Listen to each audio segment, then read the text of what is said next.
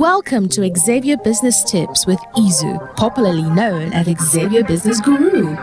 Xavier is a business and management consultant firm with over 128 businesses restructured, 200 and more businesses started, 2 MBAs, a decade of experience. We can take your business to a whole new level. The Xavier Business Tips. Stay with us.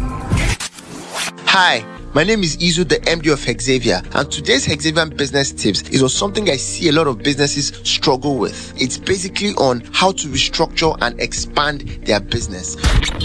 You see, they say insanity is doing the same thing over and over again and expecting a different result. There seems to be a ceiling that once people hit that threshold, they really don't know where else to go, and then they start to fall down. It's like they arrive too early only to be gone too soon. They can't grow higher than they are. So how high do you aim? How high can you see? In life, in business, you can rarely feature in a future you cannot picture. So it's important to be able to dream big. But beyond dreaming big, you have to first restructure so that you can scale. So the question today is, how do you restructure a business?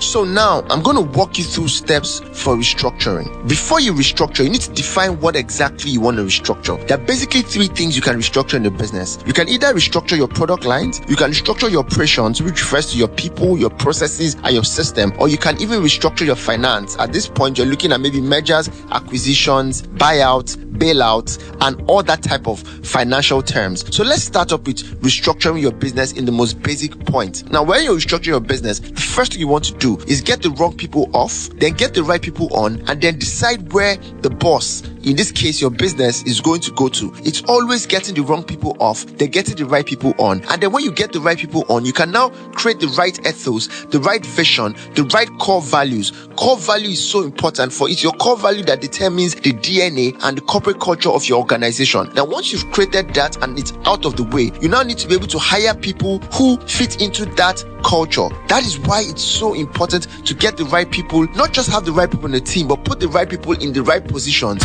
There's nothing worse than having the right people doing the wrong things in your organization. So that brings me to the concept of an organogram. Do you even have a structured and a standard organogram? You have to have an organogram, and then from that organogram, you can now start to fill up the positions in those organograms based on people who are direct and exact fit, based on knowledge, skill, ability, personality. After that, you have a compliance system, probably through a board, probably through a compliance personnel. Then you create JDs for each of those positions. After the JDs, you define the KPIs for each of the JDs. But beyond just creating an organizational structure or reorganizing your structure, the most important thing also is decide on what next after you restructure. After you restructure, you might consider expansion. In other words, scaling up. Now, after restructuring and want to scale up, you have to decide on what type of expansion you want to have. There are 2 major types of expansion: backward integration and forward integration. Now, there's a clear-cut difference between backward integration and forward integration. Backward integration is looking at your supply chain and going one step backwards from that supply chain. So a practical example is maybe you sell palm oil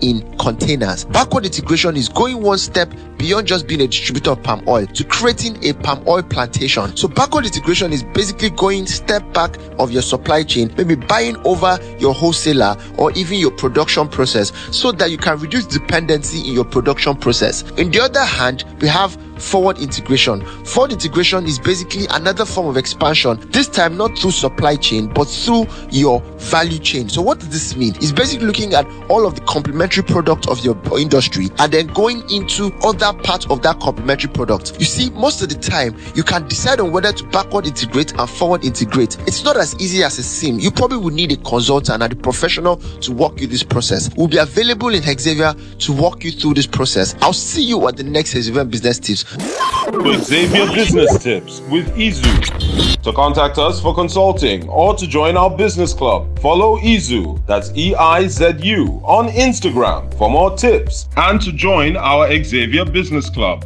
with over 1,000 executives, CEOs, top politicians, and entrepreneurs. Send interested to the number 0803 520 2891. That's 0803 520 2891.